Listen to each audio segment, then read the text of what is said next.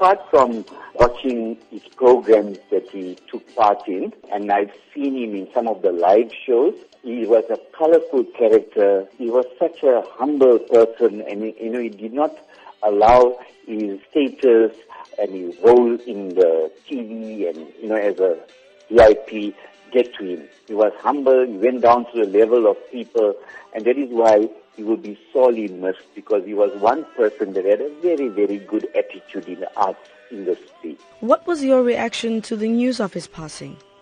Sure, when I heard this, I was just like sympathizing with people regarding Chuck Berry, who died at the age of 90. And then a few minutes later, I heard about Mr. Mafela's death. And it was such a devastating news, because you know why? He played such an important role, especially with his latest acting role in Generations. He really touched the hearts of millions of people, through his... And you know what I loved of him is music, freshness that he provided when he sang, and his music videos and so on. So we will really miss him. It's so tragic that he had to die in an accident. Tell us about some of the memories that you share with Mafela.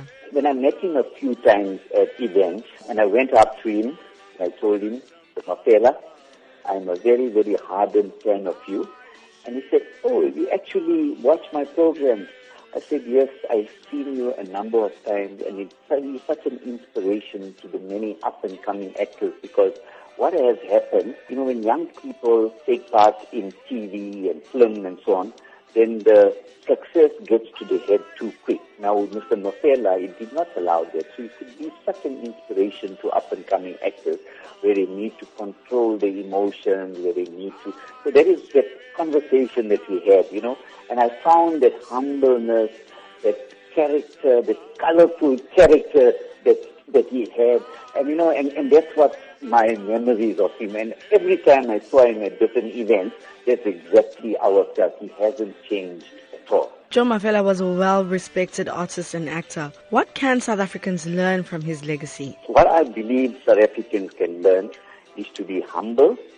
Do not allow fame and glory get to your head, because that's going to destroy you emotionally as well as in your career.